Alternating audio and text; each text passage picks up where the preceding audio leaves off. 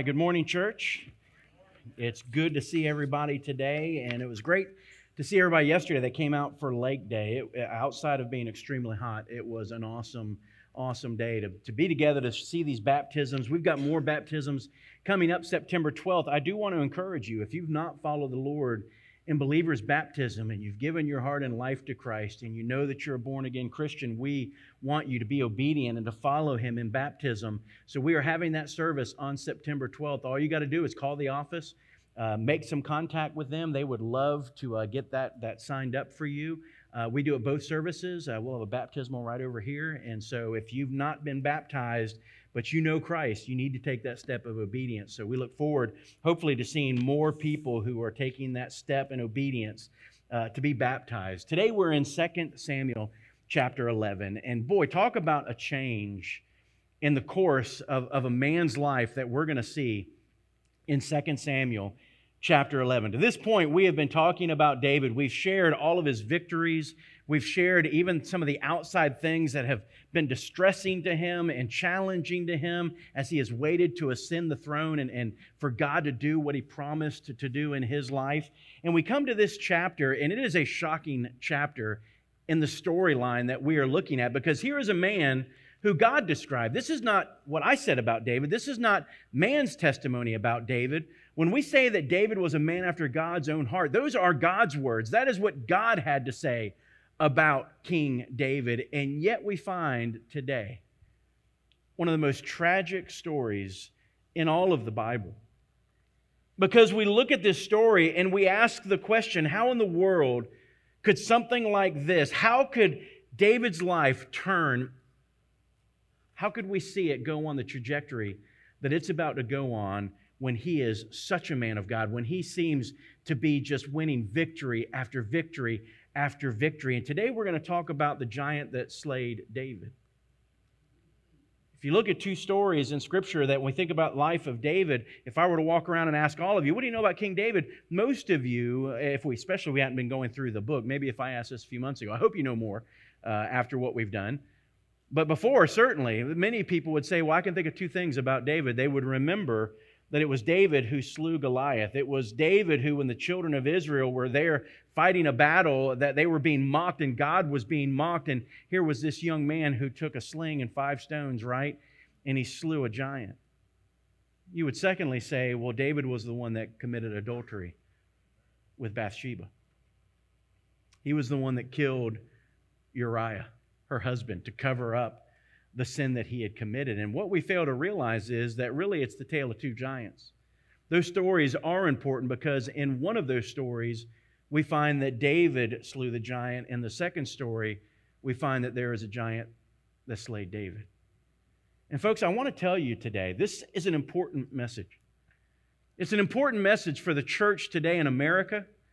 It's an important message for us today right here in Hephzibah, because many of us don't realize that we are still fighting giants today, and not 9-foot men. In fact, the giants that most of us are having to battle, the giants that are the greatest threat to us, it's like Goliath. That is a giant that is outside of David. That's not the giant that slew him. It's the giant inside of us that we battle day in and day out that is threatening to kill us, that is threatening to destroy us. As we get into the story this morning, I want you to know that in David's life, to this point, he's not lost a battle. From what we can see in Scripture, every time he stepped onto the field of battle, he came off that field victorious. However, when he entered into this arena of battle, the battle that is inside of himself, this battle for the heart, he found that there was a giant more powerful than Goliath could have ever hoped to have been. And that's how we witness today a mighty man of God being defeated. You may not realize it, but sin, it's a constant threat. When most of us think about the battles and the giants that we face, it's kind of unfortunate because most of us think of the giants as being out there. We think, you know what, the things I'm going to have to overcome in life, the things that are going to threaten me the most, we think of sickness, We think of things that are outside of us, like suffering. We think of things like sorrow or poverty. We think about pain. And we think that those are the things that are going to give us the most trouble in life. I want to show you today that the same giant that was out to kill David is out to kill you. And when I say the same giant, the giant takes many forms because ultimately the giant that we're facing is sin, right? And it looks different with everybody in this room, but I would declare to you today that if statistics are correct, the amount of people in this room who are struggling with the giant of pornography, it's huge.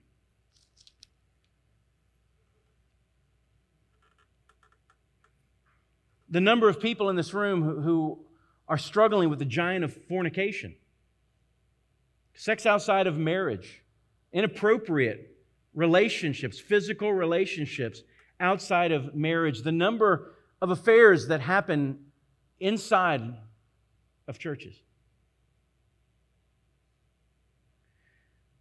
Lust is a giant in our culture today.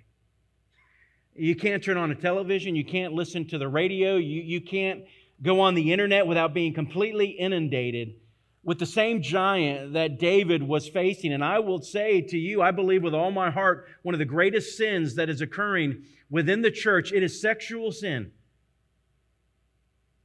And the same thing that destroyed David is on the verge of destroying many of us.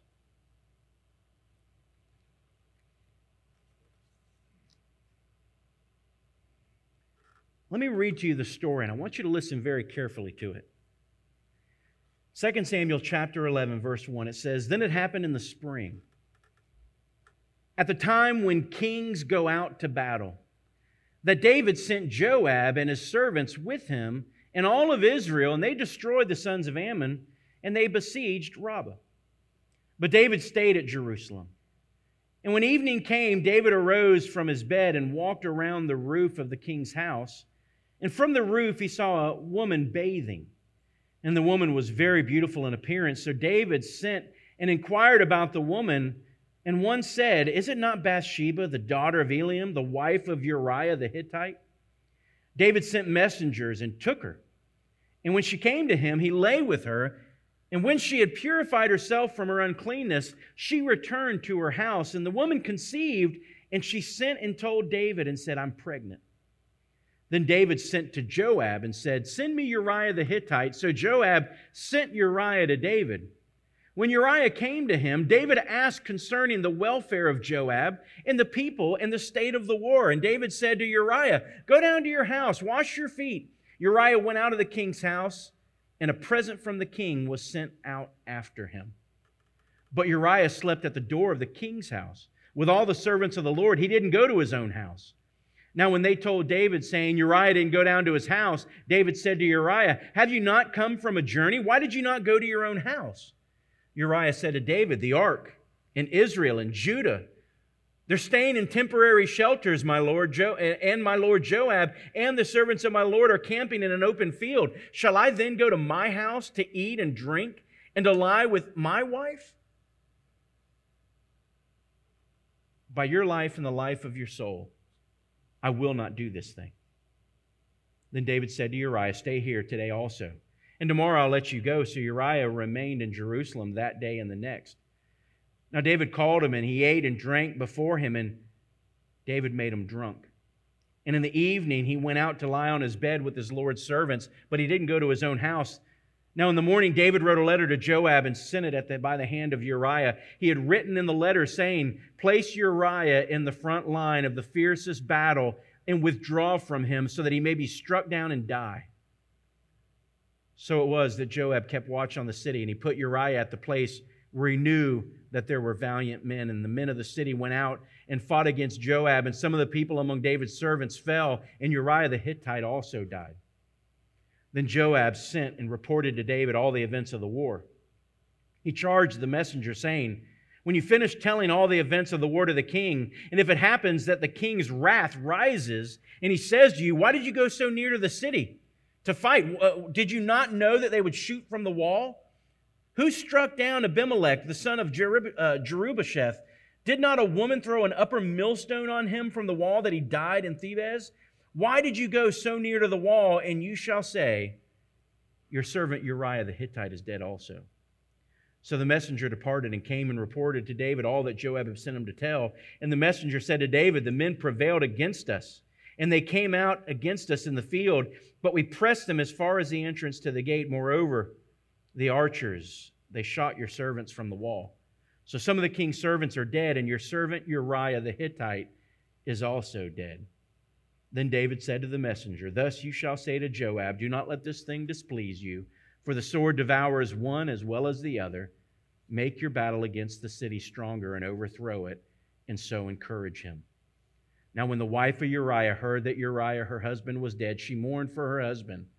And when the time of mourning was over, David sent and brought her to his house, and she became his wife. Then she bore him a son, but the thing that David had done was evil in the sight of the Lord.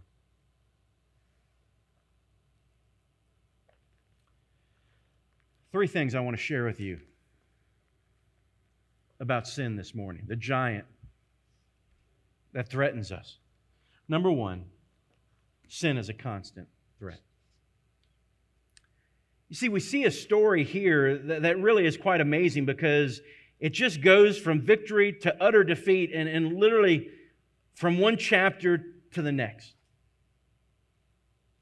And we look at a story like this, and our question is, how could things go so wrong so fast? We're asking the wrong question. You see, for most of us, the reality is we don't realize that sin, it's progressive. That the nature of what happened when we look at the life of David, it didn't happen in chapter 11. It actually began way further back in his life than chapter 11. For most of us, we don't realize that it's the sin that we make, not just the big ones, it's the small decisions day after day. If you've been at this church long, you've heard me say, every decision we make, it matters. Every choice we make, it takes us a direction. It puts us on a journey, and there are no small decisions. There are no small sins. Because the truth is, every one of them, every step that we take in this life, it's leading us a direction. Either towards God or away from God. Towards His purposes or away from His purposes. And the reality is, everyone in here, we know the constant battle of sin, that it rages within us every single day. The temptations, they are always there. The choices to do what is wrong, what we know to be wrong, it is always there. And so we ask the question, how did this giant obtain the power necessary to overcome a man who was after God's own heart? How did David lose his senses? How did he become so intoxicated with gratifying his fleshly desires? It's a question we need to ask today. If you go back to 2 Samuel chapter 5, you find that probably this is where the issue began with David. It's actually hidden. And it's not hidden, it's really there, it's plain. We saw it and we kind of tilted our head a little bit and thought that's weird, but we moved right on with the story because that's what we tend to do when we see text like this. Because in chapter 5, verse 13, when it's recounting how David has finally become king, after all the struggles, after all the battles, he's finally become king. Saul is dead. Not only has Judah accepted him as king, but now all of Israel has accepted him as king, and they coronate him as king. And then you get to chapter 5, verse 13, and there is this little sentence. It says, meanwhile, David took more concubines, and he took more wives from Jerusalem.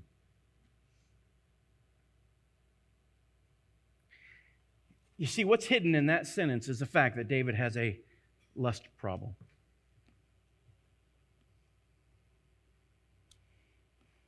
You see, it's easy for a king to justify his lust.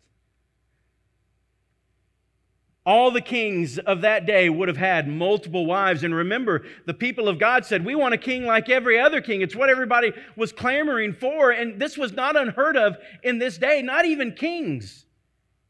There were many leaders and many rulers that might have had multiple wives, but folks, I'm here to tell you something, that we have to live different than the way that the world lives, and God spoke to this issue. When you go to Deuteronomy chapter 17, verses 14 through 17, we find that God spoke to the children of Israel way before they ever had a king. I mean, when you go to Deuteronomy, you're still in the lifetime of Moses. And God, knowing that one day they would have a king, He warned the kings, out of all the things He could say towards a king who's yet to be born. You know what He said of the kings? He said, there are 3 things that you are not to accumulate to yourselves. When you have a king, make sure there are 3 things that that king does not accumulate to himself. The first one was, He said, do not let him accumulate horses. All that was simply saying was, you know what? The Bible over and over says some trust in chariots, right? Some trust in horses, but what are we supposed to trust in? We're supposed to trust in the name of the Lord our God. We are supposed to not be confident in our army, in our politics, in our government. None of those things are where we are supposed to put all of our confidence. Our confidence is in the Lord. And He said, do not accumulate for yourself horses. And we find that David, over and over after battles, remember he was handicapping the horses. Rather than putting them into his own army and building this army of chariots and horses, David was literally doing exactly what that verse told him to do. The second thing was, it says, do not let the king accumulate for himself concubines and wives.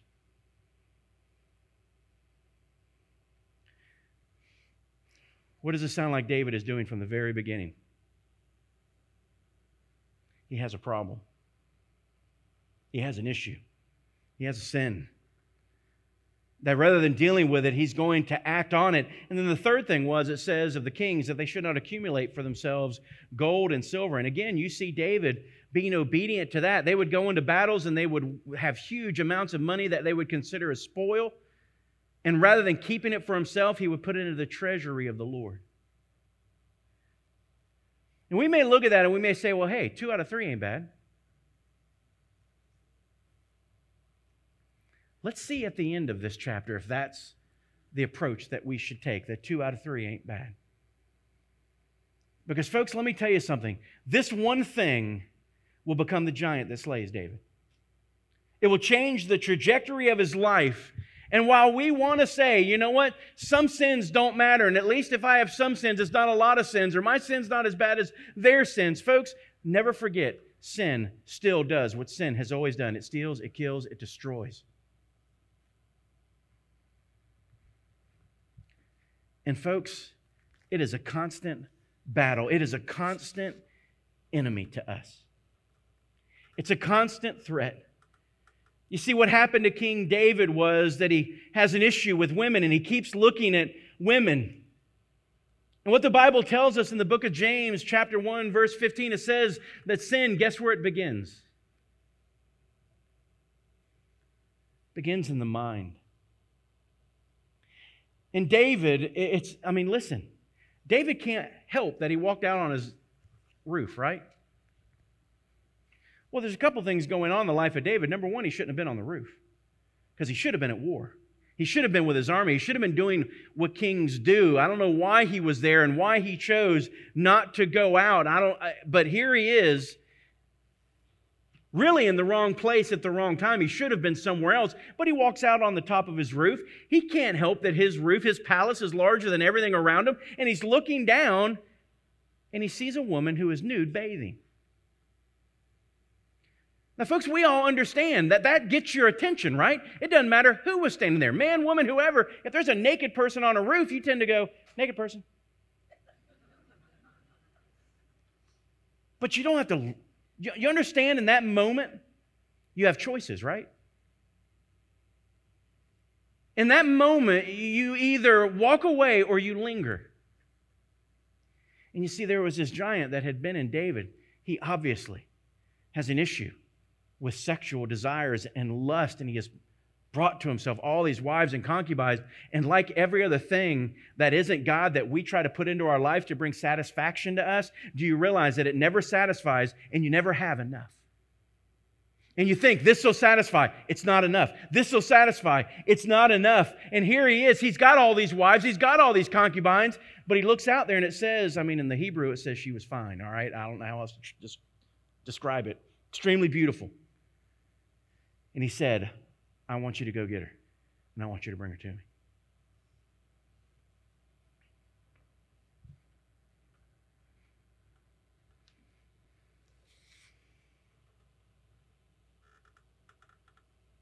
The Bible never tells us anywhere to play with sin.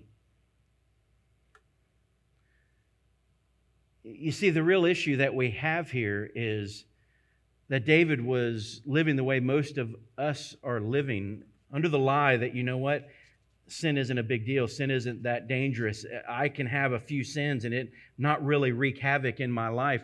Nothing could be further from the truth. In fact, most of us, when I was student minister, and really adults are no different. I don't want to pick on the kids because adults are as bad, if not worse. They used to always ask me the question, Aaron, how far is too far? You know what they're really asking is, how much can I get away with? Right? And the Bible gives us nothing of that. The Bible never tries to say, well, here's sin. Let's creep up on it. Let's nuance it a million ways so that you can go as far as you want to go, because the reality is, if I teach them to get close to the line, they're going to cross the line. It may take them months. They may grapple with the guilt and the shame, but they're finally going to cross it. And then once they cross it, because they've been living on the line, they just pick up the line and they just move it. And how hard is it to go back over the line again? It's nothing at that point. You grapple and you wrestle with moving the line, and it's not sex. And then something else happens, and they go further, and they just want to pick up the line, and they move it again, and now they'll cross two lines like it's nothing. Do you see what's happening? We have forgotten that God said, flee from sin. Flee from youthful lust. Treat it like what it is. It has the danger and the potential to destroy you, to hurt you, to ruin you. This is a giant that can slay you. And for all of us in this room, the giants may look different. It may not be lust for us. So I'm telling you, for most of us in this room, that is a huge one in this culture. That's a huge one in the church in America today. But for some of us, it's drunkenness and alcoholism. For some of us, it's the drugs that we're not willing to put down. Even in following Jesus, we've clung to them. We're holding on to them.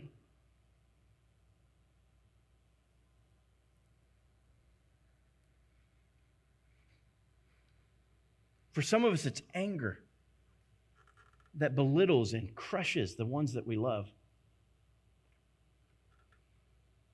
We've just gotten to the place that we've just accepted it.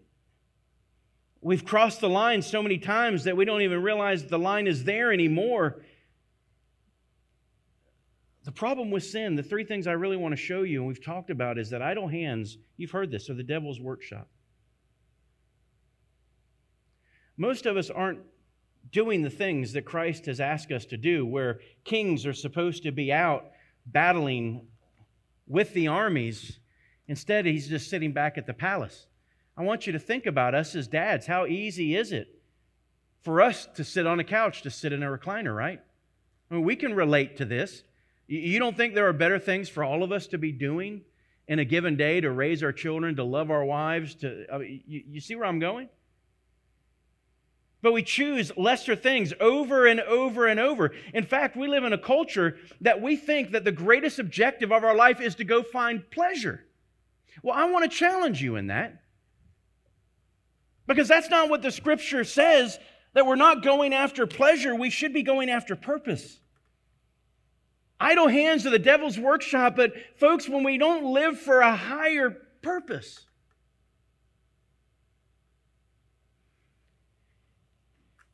if our purpose is Netflix, do you see what you're going to miss and how much is going to go right by you? If your purpose is your job to make money that one day your children will fight over and hate each other over, do you see how you've just wasted time, if you've made them good students of biology, but not students of the Word of God, do you realize that you're not putting your focus in the right places in your life? And with all that idle time, and when you're wandering around not doing the things that matter in life, you are susceptible to these sins, and they're going to slay you. Folks, it comes out of a love for Jesus that we know Him and we love Him and we worship Him and we know what His Word says and we hear clearly the calling that is on our life, and our objective is to fulfill that calling every moment of every day so that our eyes stay focused on the things that matter and not on the things that don't. Many of us, we get trapped right there. We can't figure out why our flesh is going crazy. Well, is it maybe what we watch, what we hear, what we do? Is it the relationships that we are in? You know, it's like an alcoholic sitting in a bar saying, I can't figure out why I can't quit drinking. You got to get out of the bar. You got to get out of certain relationships. If they're not what they should be, you've got to flee from the evil that is coming to slay you. Some of you need filters on your computers.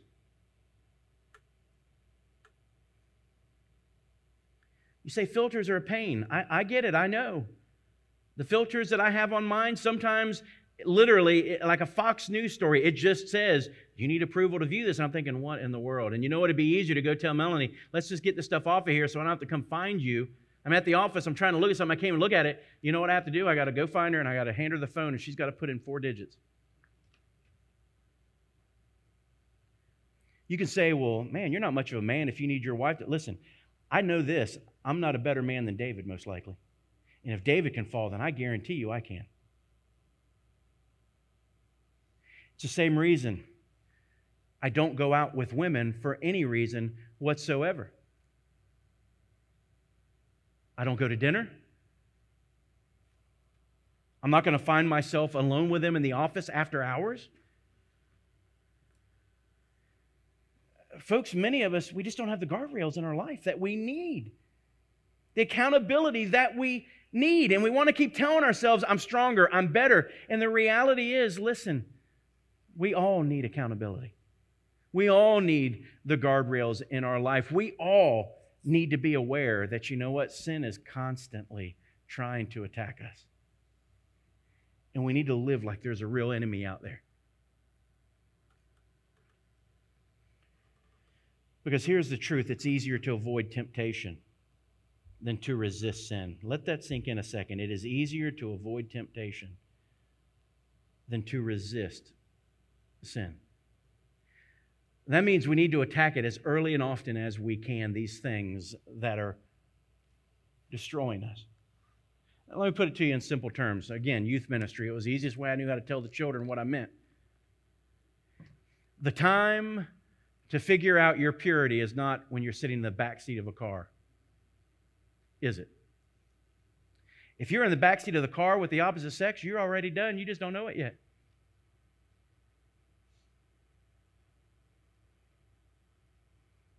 You don't put yourself in that position. If you've committed to date somebody, you put the guardrails up and you stand by those guardrails. Nothing good is going to happen at 2:30 in the morning. There's nowhere to be.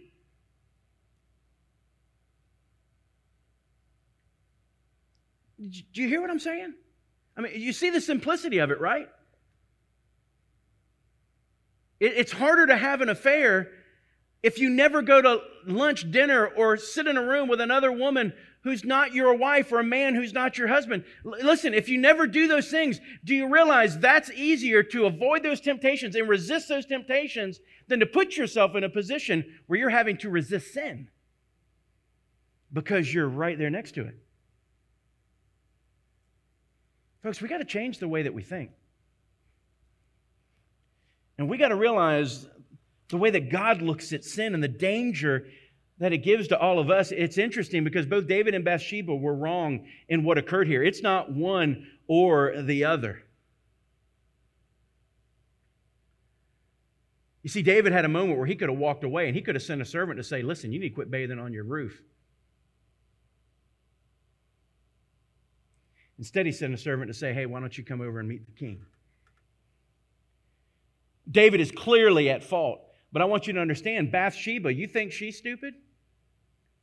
You think she doesn't realize? I mean, it's just common sense, right? If you happen to live on the highest high-rise, okay, maybe then you can bathe on your rooftop. But if you're bathing on your rooftop and you have a one-story home, what's the issue? Anybody with a 2-story, 3-story, 4-story home, guess what they can do? They can watch you bathe. You think she didn't know what she was doing? Do you see any resistance? Folks, the truth is, let me do a little side note for everybody. This is one of those things, I'm just going to take a little pastor privilege here. Because this is one of the things that drives me crazy. Y'all kill me on Facebook, man, because I know I have the right to remain silent, but very often I don't have the ability. And I want to. I'm trying. I'm learning. I'm growing.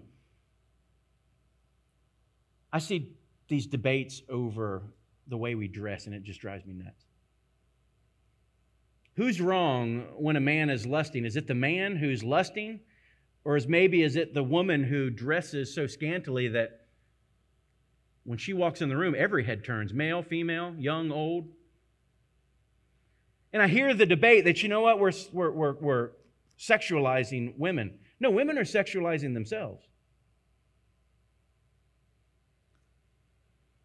And men, you have a responsibility to learn how to walk away. You have a responsibility to learn how to turn off a television. You have a responsibility to learn how to turn off a radio. You have a responsibility to change your calendar and to cancel an appointment that you know isn't what it needs to be. You are responsible for the choices that you make. But women, you have a responsibility too.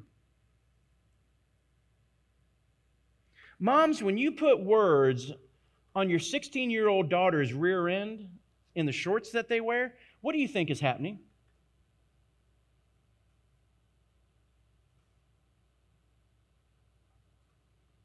Listen, I'm the pastor. I try my best to put at distance anything that could make me want to lust or do anything. But I'm telling you, it doesn't matter who walks in when they got words on their rear end, everybody's going to look where? Is that not common sense?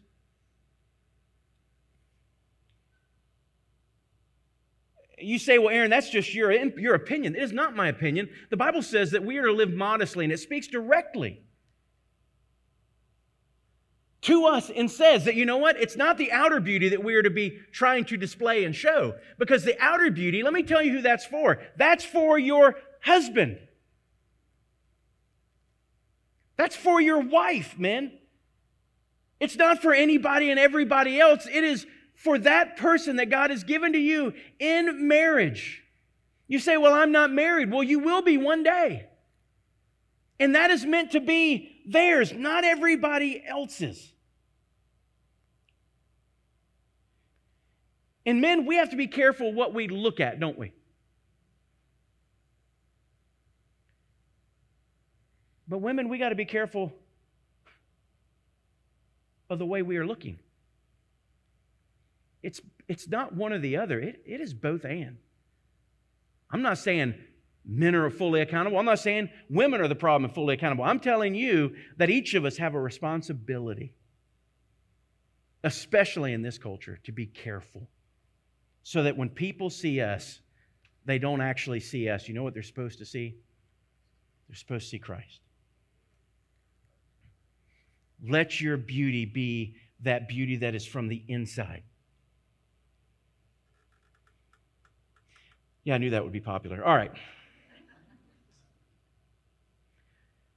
Number 2, sin is always destructive and displeasing. It's a constant threat. But secondly, it's always destructive and it's displeasing. The thing that is so brutal about what went on in David's life at this moment is that along with us and David in this moment, we all sin with our eyes wide open. We want to say that, you know what, it's an accident, it's a mistake, I didn't realize what I was doing. That's not true. Very rarely in these major sins is that actually true.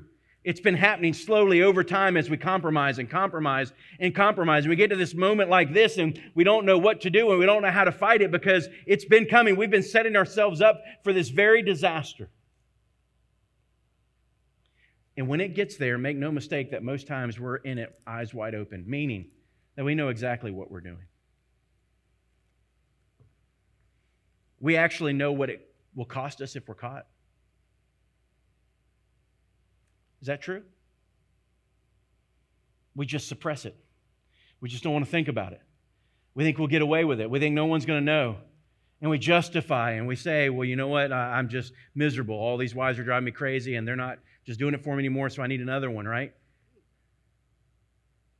It's just lies.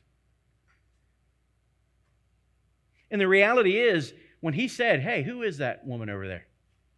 Remember what his servants came back and said? King David, you need to know that this is the daughter of so-and-so. And not only that, she is the wife.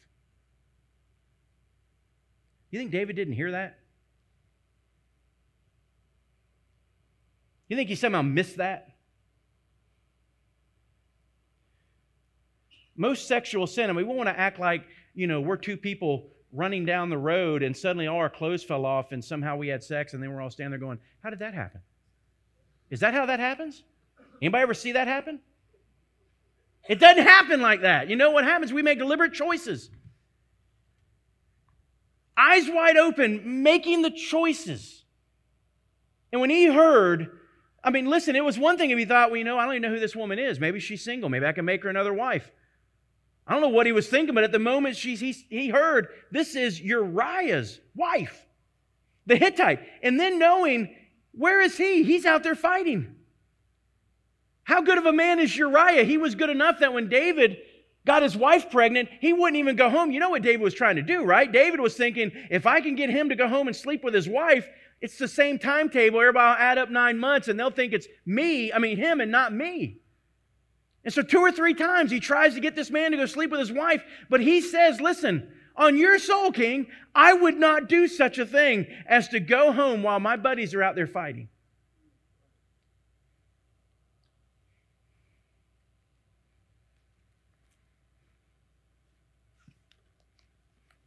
Again, a chance for David to do something right, and he blows right through it. And he makes up his mind in that moment, I have no choice, in his mind. He had a choice. Guess what his choice could have been? He could have confessed it right then. He could have repented right then. He could have said, this has gone far enough and I can't murder a man. But you know what? His desperation to cover and to hide, he puts into plan a way for Uriah to die. He basically writes, think about this. He writes the general of his army and says, I want you to kill one of your soldiers. Could you imagine?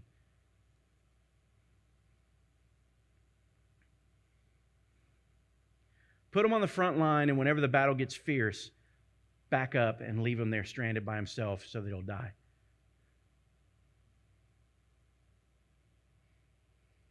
Makes you wonder a lot about Joab too, doesn't it?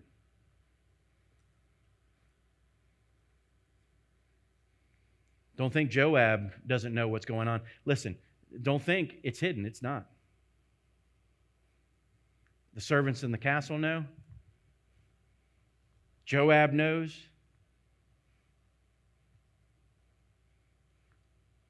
But he just keeps going into his own destruction. He knows it's going to destroy him. But he lies to himself and says, no, it's not. The devil's still whispering, if you eat of that tree, will it really kill you? Isn't that what he's telling himself? Could you really lose everything? You're the king. Is it really a big deal? Go ahead and eat. Take the fruit. Doesn't matter. It's no different than the garden. It's the same thing. Folks, Satan never shows us his cards. He's never going to tell you what will happen when you bite into that forbidden fruit. Let me tell you, he doesn't tell the drunk that drink is going to destroy your life and ruin your family. He doesn't tell the person who's sleeping with someone that's not their spouse, even before marriage, or certainly adultery after marriage, he doesn't say to them, hey, you know what? Your sexual activity is going to lead possibly to pregnancy, possibly to disease, possibly even to death.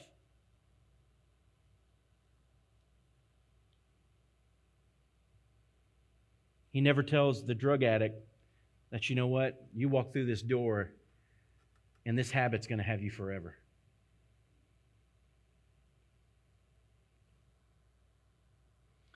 The devil may lie about sin, but God does not. He said from the very beginning, the wage of sin is what? Death. Sin always destroys. It's a thief.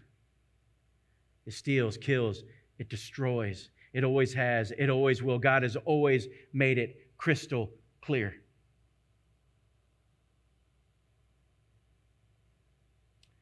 There's a saying out there, I couldn't track down who said it. I believe it seems to be anonymous. It was attributed to different people like Kay Arthur or Ravi Zacharias or different ones, but I don't know that it was from any of them. But it speaks well, and it's worth writing down for you today because it is a truth that so lines up with Scripture right here and what we see. The quote was, "The sin will take you farther than you ever expected to go. Sin will keep you longer than you ever intended to stay, and sin will cost you more than you ever expected to pay." Do you see those things happening in the life of David?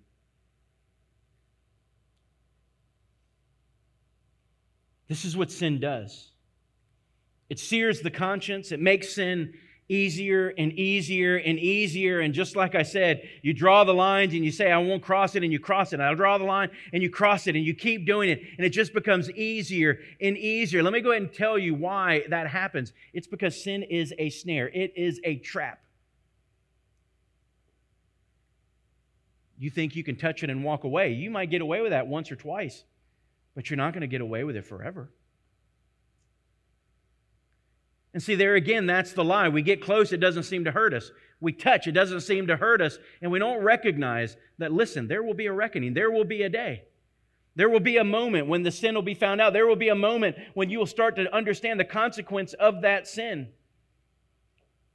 But it takes us further, and it takes us further, and it takes us further. And now David, think about this. In the matter of days, he has committed adultery and he has killed a man.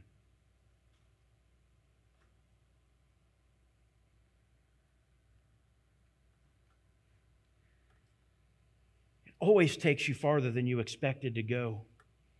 It keeps you longer than you intended to stay. Of course it does, because it's a trap. It's how it works. Sin is never satisfied. This giant that wants to slay you, it's never satisfied. It's never enough. If your giant is greed, it's never enough.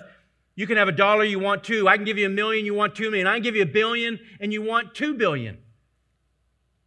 Because it's never enough. This thing that has become your God, this thing that you have said, I will obey it rather than Him, rather than Jesus, that thing becomes a God. And listen, it's a God that will never satisfy you.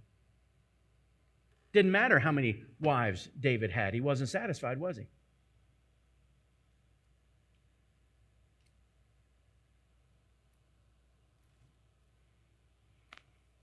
It always keeps you longer than you intended to stay. It takes you deeper and deeper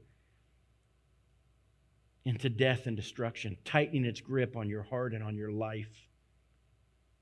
David didn't realize it, but it was imprisoning him and taking him further and further away from the Lord. Sin costs you more than you ever expected to pay. Let me just make this one simple.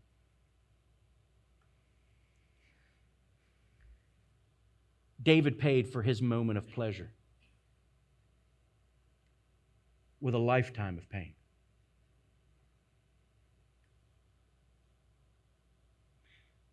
There's the lie the devil gives you. Seek pleasure. Pleasure will satisfy you. Doesn't matter if it's godly. Doesn't matter what God says, what God thinks, what God wants. You know what? In this moment of your life, you just need to feel better. You just need pleasure. We seek pleasure like it's a God. And I'm telling you, this one moment of pleasure would bring a lifetime. We're going to see it in the coming weeks. It brings a lifetime of pain. The rest of this book is going to be the lifetime of pain that is paid because of this one moment of pleasure.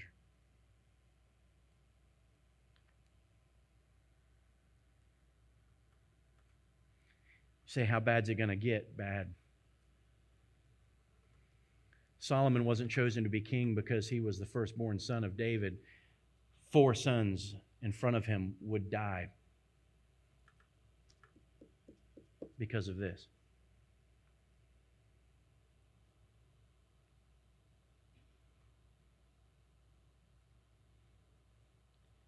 You know that saying, right? The sins of the father pass to the children, right? You're going to watch it. You're going to see it.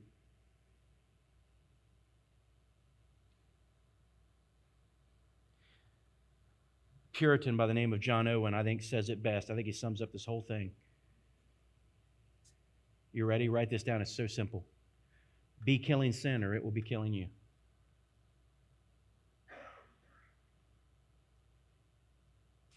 You better be killing sin. Through the power of Christ, you better believe His promises. You better grab hold of the gospel that teaches us that He doesn't just forgive us of our sins and tell us, hey, keep sinning. Grace abounds, right? Keep sinning. It doesn't matter how you live. Keep sinning. Keep walking the old path. You don't have to become new. That's a lie. As much as He died to forgive you, He died to free you. And if He's freed you, then walk as a man or a woman who's free. He's freed you from sin, not to sin. He hasn't freed you so you could go back to where you were. He freed you so that you could live holy. And some of you in this room, you just haven't grasped that yet. You've refused to grab hold of that. You just want to believe. I just need to sit my butt in church. I just need to give. I just need to be baptized. I just need to do all these outward religious things. And it doesn't matter how I live because Jesus will figure all that out. That is not what He says. You now have the power of Christ in you to live a holy life so that He can say to you and mean it, be holy as I am holy. And when you gravitate to anything less than that, you've bought the lie. Destruction is coming. And you're going to be struggling because you're not going to be able to figure out why you're not prospering, which leads us to the third thing. It's a constant threat, we said.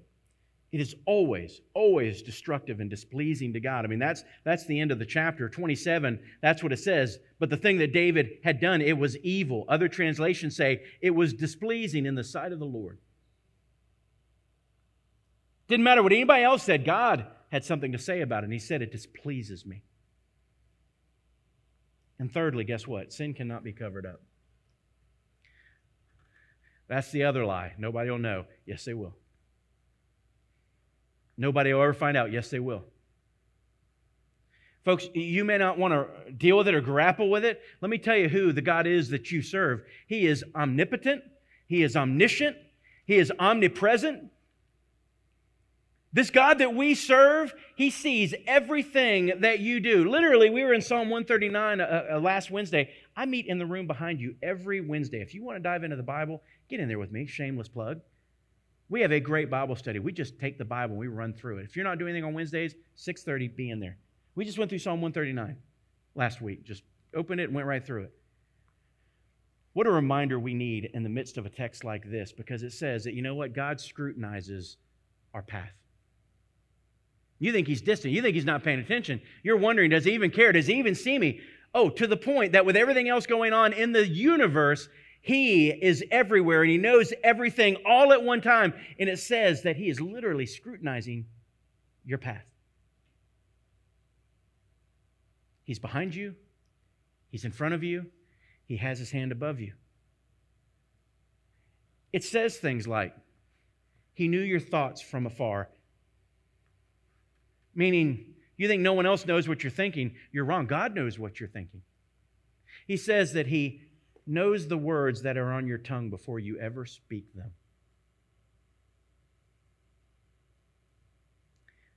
Where can I go? How can I flee from this God? He says, go to the highest mountain. Good luck, He's there. Go to the heavens. Good luck, He's there. Go to the depths of the sea. Good luck, He's there. Go to Sheol. Go to hell. Go to the grave. It doesn't matter. Guess what? He's there.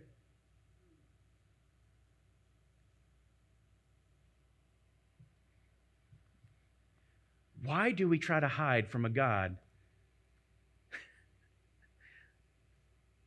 who knows everything and that we cannot hide from if we wanted to?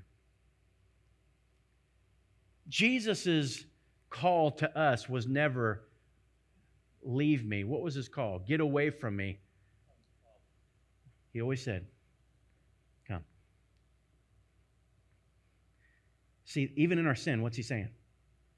Come. Be transparent. Be honest. Confess it to me. Let's repent of this thing. I want you to come to me because I have the power to take this away. I have a power to give you life. The resurrection power that raised me from the dead is the power that lives inside of you, and you can have life. That's the glory of the gospel, is we can be changed. But to do that, what do we have to do? We have to come.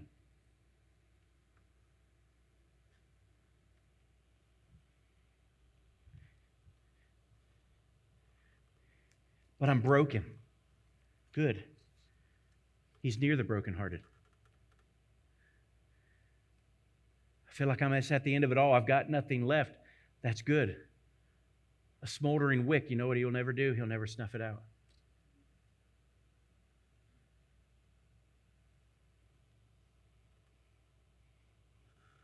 But He sees me and He knows how horrible I am. He indeed does. And He said that while you were yet a sinner, that's when He died for you. And He doesn't leave you there. But how many of us in this room are choosing to stay there?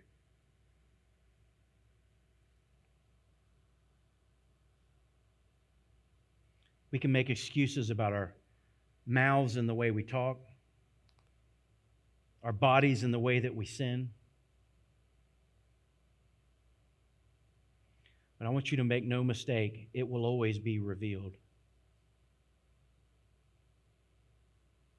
When people find themselves under the grip and control of their sins, they're going to try every method to keep their sin covered and hidden. But that is not God's way. God's way is openness and honesty and repentance. Man's way is deception. Folks, when I say it will always be revealed, you say, well, that's cruel. That's not cruel. He loves you enough not to leave you where you are. You can get mad all you want at God for opening the door and the window for people to see into your life. I pray every day. My children, if they knew it, man, and God's done it over and over. You know what my prayer is most for my children out of all the prayers that I pray? Lord, expose their sin. We need to pray that for ourselves.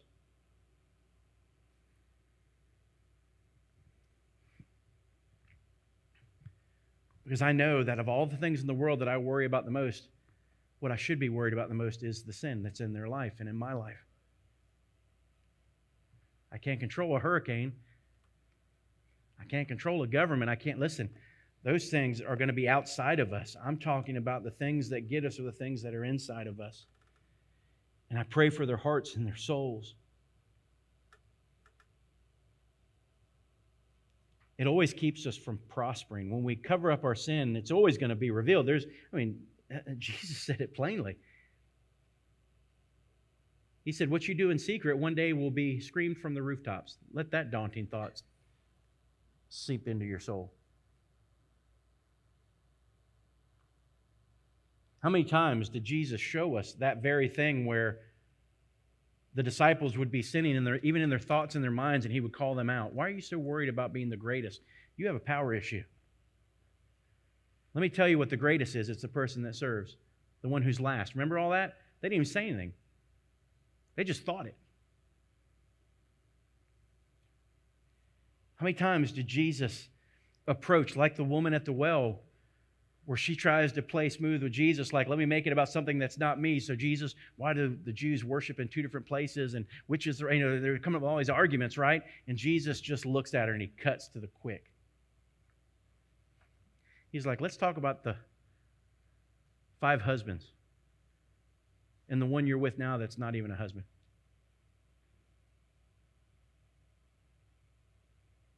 Because you see, what was killing that woman wasn't the argument over where we worship. It was her sin, wasn't it? And because God loves you, He's going to root it out. He's going to expose it.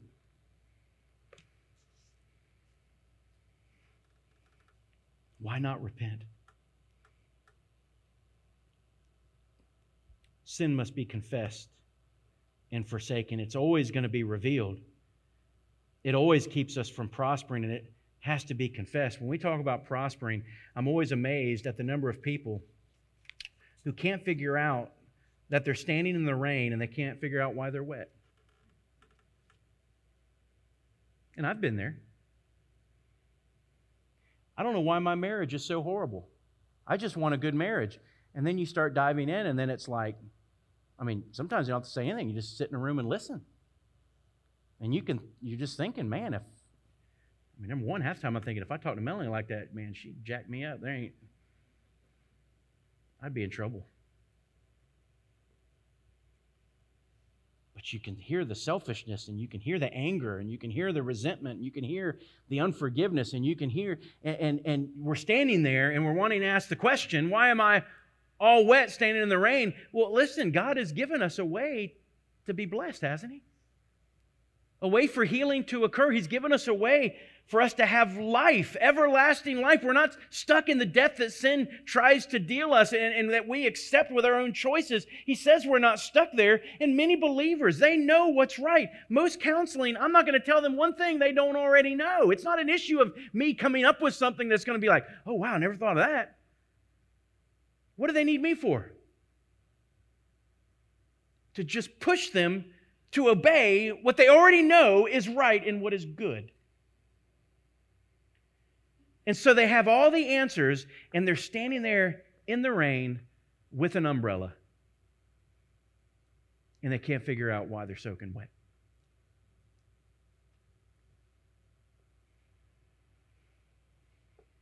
And we ask God, why won't you prosper me? Why won't you prosper my marriage? Why won't you? And the whole while, He's saying, I've told you what is right and what is good, and you won't do it, and what you really want is me to bless you anyways.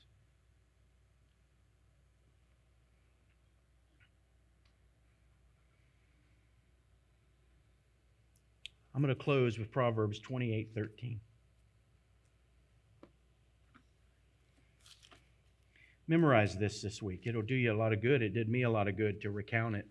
It's one I had really memorized, and I kind of revisited it this week and got it back up to full speed in my mind and in my heart. Because Proverbs 28, verse 13, I think speaks well to exactly what we're talking about here. Sin has to be confessed, and it has to be forsaken. Listen to the difference in the way that we live here. He says, he who conceals his transgression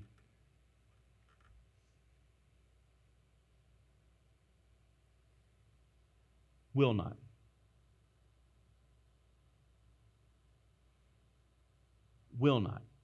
prosper. Think about the ramifications for your family, your children, your life, the life of your spouse, the life of this church. When we hang on to all this sin, listen to what it says.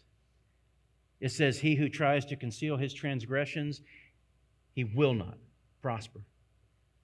But he who confesses and forsakes them will find compassion.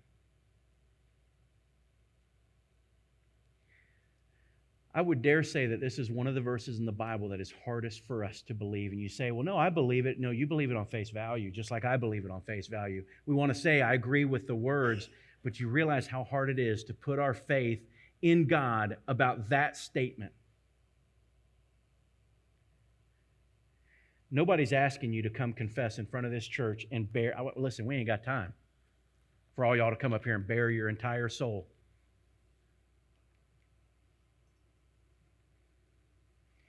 But you got a spouse that needs you to. You've got children that need you to.